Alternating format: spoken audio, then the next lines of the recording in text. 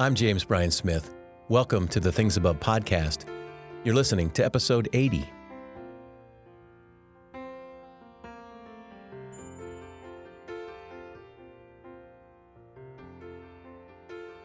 If you're a new listener, a first-time listener, or new to the podcast, this is a podcast for what we call mind discipleship. And I say that at the beginning of every episode, just as a reminder, not just for you, but also because I know I need to be reminded every day that it is my responsibility as a Christ follower to set my mind on things above. I like to quote Greg Boyd, who said, "Mind discipleship is the most important kind of discipleship." And I think often the one that is the most neglected, because we think, well, I need to go do this and do that and that sort of thing.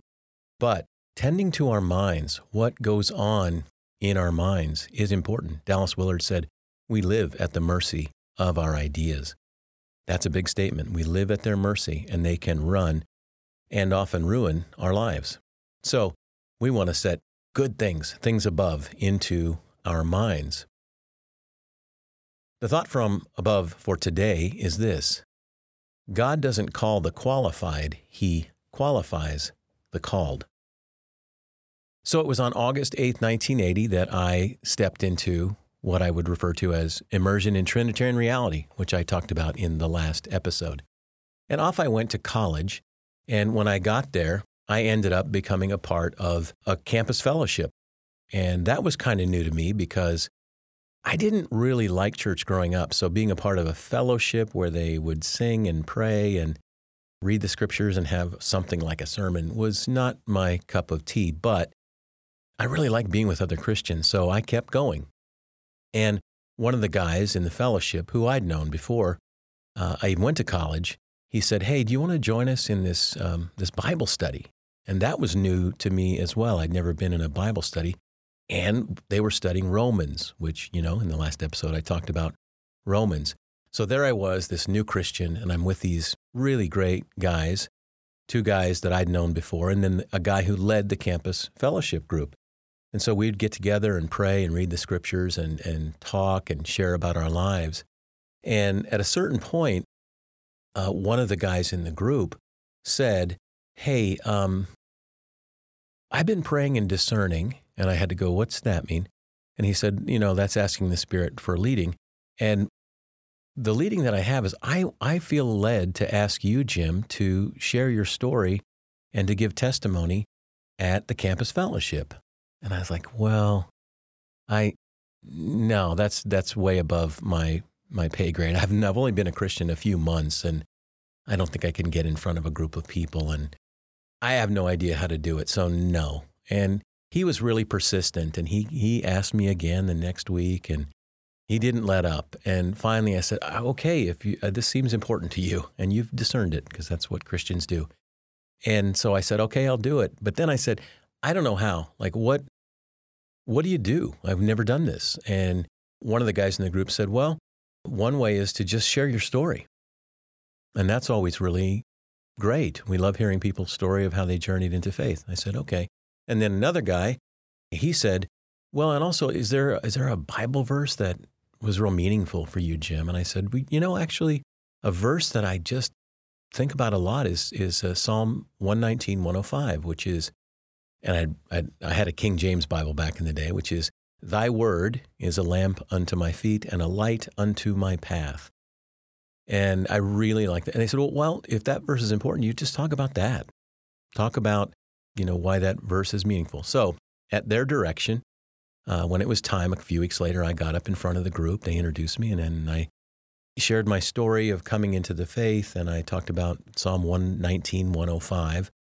And I had no idea, really, if it had been just an absolute dud, that no one, they were Christians and they seemed to be nodding and listening because they're nice. But I got back to my room that night, and there was a knock on the door, and it was these three guys from the Bible study and the leader of the campus fellowship. And they looked super serious, and they said to me, "Well, we need to talk." And I said, "Okay. All right, guys, you look really serious." And they said, "We believe you have gifts for ministry." I said, "Oh, oh, you're bad at discerning if that's what you've been doing, because that's not my calling. That is not what I'm going to be. I hope one day maybe a high school English professor and a coach, because I love sports. I'll probably coach basketball and maybe tennis or something. That's my future. And they're like, we just really think that. And I was shocked. Well, they were persistent, just as they'd been, to get me to agree to speak at the campus fellowship. And I said, okay, I'll pray about it. And as I started praying about it, it was like I was opening up to this idea. But I kept thinking, I am the last guy to do this. I should not do this. And here's why. Because I was completely unqualified for any kind of ministry. I mean, on paper, I was, first of all, an average student. I graduated of a class of 600s, big high school, my graduating class of 600, and I was literally 300th. They had a list, and one of my friends pointed out, Smith, you're like 300. You're the dead middle. You're Mr. Average. And, I hadn't attended a Christian school. I hadn't been active in a youth group. I didn't really care for church. And so my desire to explore ministry seemed crazy. And in fact, it was a source of humor for some of my high school friends, because, eventually they're going to be, I changed schools. I ended up leaving the school I started attending. I went to a Christian school, went to Friends University, where I've been a long time as a professor. But when I made the switch, a lot of my friends were like, what are you doing? And I was like, I'm going to go to this Christian school. And why? I don't know. I might think about ministry. And the reaction was actually laughter. They would be like, oh, yeah, you're kidding, right? And I said, no. Well, I did, begin studying in earnest and taking incredible classes by incredible people like Richard J. Foster. And I was growing leaps and bounds. And the next summer I went back to my hometown, and I started leading a campus fellowship. And guess what? A lot of those friends who at one point were kind of like, this is weird, they started coming. And I started going, wow, I think this might be the right thing, but I'm still not sure.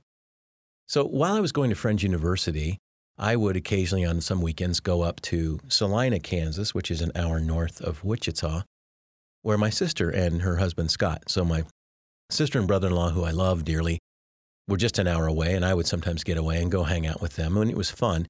Now, my sister and brother-in-law were always active in the church. They'd grown up in the Methodist church. They went to youth group. They were active, and to that day, then at the time, they were still very active in their church, sang in the choir, and so they didn't think it was crazy. And but I remember a conversation that I had with my sister, and I remember saying to her, I just feel so incredibly unqualified. And she shared with me a quote that she'd heard before, and it goes like this: God does not call the qualified, He qualifies the called. Now, that was not her quote. And in fact, later I would try to find it. And just the other day, I was looking for it again. Like, I don't know who first said it or where to give credit. And I'm an academic and I like to give credit. So we're just going to say it's an anonymous quote. But it's still a good one. God does not call the qualified. He qualifies the called. And if you think about it, it's very biblical.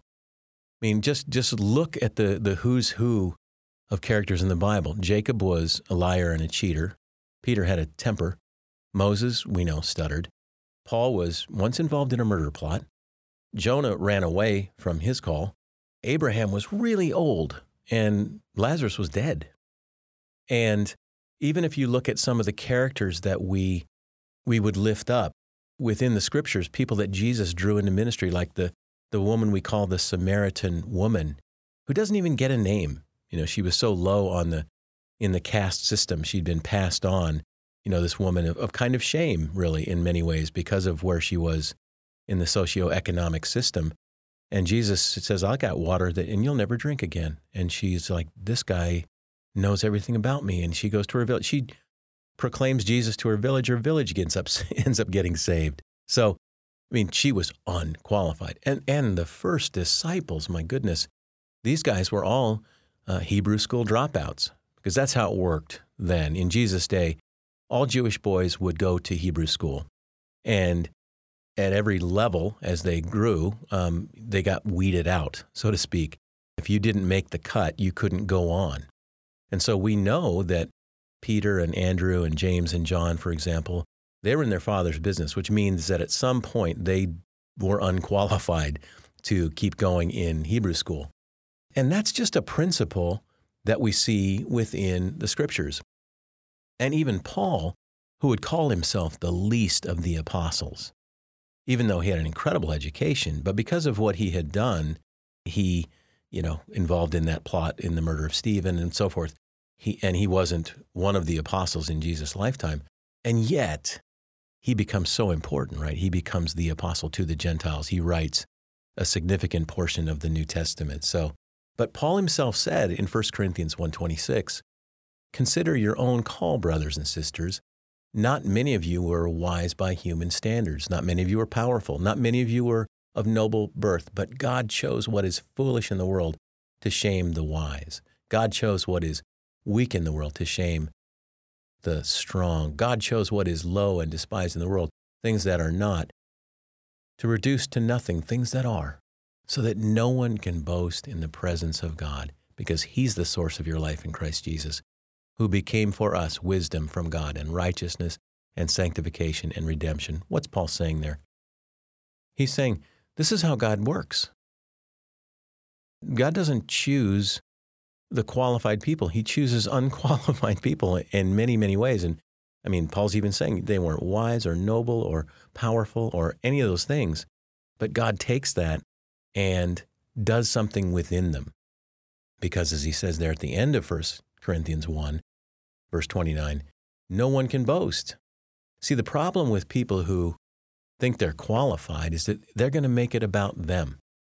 They're going to make ministry or any kind of work in the kingdom about them. But God takes each of us and makes something of us that we could never become on our own, because God wants His power to work through our weaknesses. Have you ever felt unqualified? Well, that's a wonderful thing if you're in your head going, yeah. I felt like God's asked me to do things and step up and be a part of something. Maybe it's not a big thing. Maybe it's, as Zechariah 4:10 says, maybe it's just the small things. It's the things but I felt called to do some things, and I felt like, maybe I was unqualified. Good, because that's where God's power really works. It works within our weaknesses. God does not call the qualified, but He does qualify the called. He calls us in our weakness, but then He fills us with the one ingredient that is most important, and that is a passion for God and His kingdom. See, that was the one thing that I suspect my friends back in the day in college, when they said, we think you might have gifts, the one thing that I will say they probably saw was that I was passionate about Jesus. My life had been so radically changed that that's what I most wanted. I wasn't qualified, but what then happened afterwards? That's the second part of the quote. God qualifies the called. And let's look at Paul again. What a great example we have in Paul himself. So here he is, though he had an incredible education, studied under Gamaliel. He was, you might have said he was sort of an Ivy League kind of Pharisee. He was super educated, but he completely missed it. He completely missed on Jesus in a big way. But he gets knocked off his donkey on the way to Damascus, and Jesus is like, hey, you are wrong, Paul. I am Lord. And Paul ends up going to Damascus, to the street called Straight, meets a guy named Ananias who lays his hands on him, and Paul's blindness is healed. But then what happens? See, a lot of people don't maybe even know what happens after that. What happens after the Damascus incident is not that Paul immediately goes out and starts ministering. No, what Paul did, and we learn this, and you can look this up yourself if you want to study, it's pretty cool. In Galatians 1, beginning around verse 11 to 2:10, in that portion in Galatians, he describes what would happen to him. He retired into, well, it says Arabia, but it was really like Jordan. But he goes off into the desert. He goes into the desert to study the scriptures. That's really all we know. He went to study the scriptures. And he was there for 3 years. Now, that's important because, remember, the disciples got they were unqualified guys, the Hebrew school dropout guys. They got 3 years with Jesus, and they barely got it. And even after the resurrection, they were still like, I think, is this what it is? And then they got it. Those 3 years of preparation shaped them, molded them. That's how Peter could become, get his nickname of Rocky. That's how he could become the guy that Jesus would build a church on. It was the time. It was the struggle. It was the suffering. It was the learning. And that's what Paul was doing after Damascus. That's what he's doing in his 3 years in the desert. He's studying. And remember, he's studying, when you say it's studying the scriptures, it's not the New Testament. That hadn't been written. So he's reading what we would call the Old Testament, the Hebrew Bible, and seeing Jesus in the whole book, in the big, magnificent story, as I like to say. He's seeing the Christ, and that's the Greek word for the Messiah. And he's going, wow, I see it all now. And then Paul can go and proclaim Christ. And years of ministry and study and teaching and fellowship. And then years later would write Romans, which I spoke on in the last episode. The beauty and power and depth of Romans could not have been written earlier. It was that, so God takes this unqualified guy, Paul, and then qualifies him. And through the years and the study and the growth, then Paul's ready to do it. It's such a beautiful biblical principle. God doesn't call the qualified, but he qualifies the called.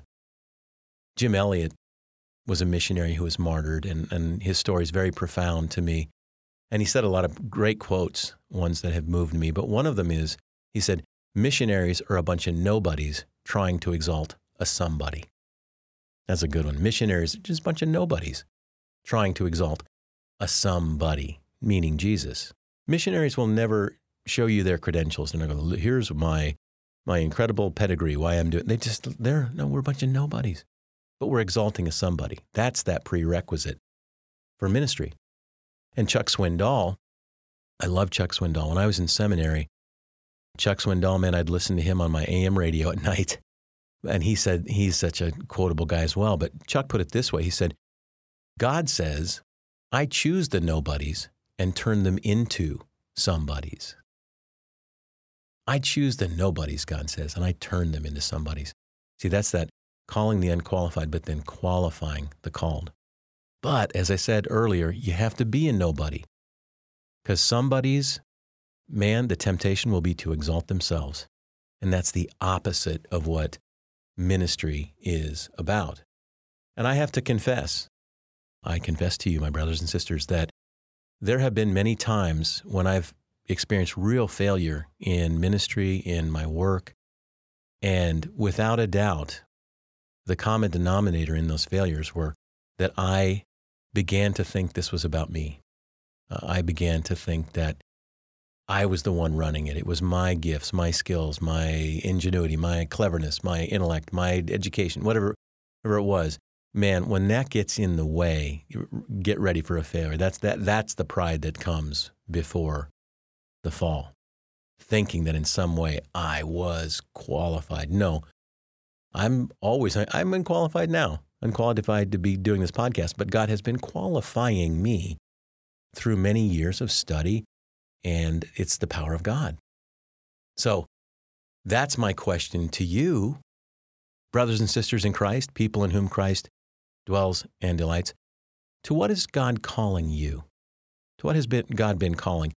And in one sense, that's odd to ask that question right now, because we're thinking, wow, this is a real reset for life in the kingdom. It's like, what's happening? The church feels different to us now. Many of us are online. We don't know what that's going to look like. But I'll go on record here as predicting that the church, nothing will prevail, right? The gates of hell cannot prevail against God's people. But I'd like us to consider, as I'm considering, what does it mean in the next season? What does that mean? I do know that God's going to keep calling nobodies. and turning them into somebodies. I know that God's going to still call people that aren't qualified and qualifying them, because that's the nature of the reality in which we live. But I think God is looking to rebuild the temple, if you will, in this pandemic, that it's like an old way of looking at life and ministry in the church. Many of things are changing. It's a big season of change, but the church doesn't change ultimately. I think it's a great time to ask, to what is God calling me? And what am I going to do when I sense that call? How will I respond? Well, I hope you'll join me next week for a conversation, a Things Above conversation with Michael J. Cusick. He is a man of great wisdom and depth, and I know you're going to enjoy that. Until then, you can find me on Twitter and Facebook at James Bryan Smith, and you can learn more about this podcast at apprenticeinstitute.org. If you enjoyed this episode, please share it with a friend, and you can also subscribe, which means you're going to get them automatically each week. My hope, as always, is that one day if you're asked, what's on your mind? Your answer will be, things above.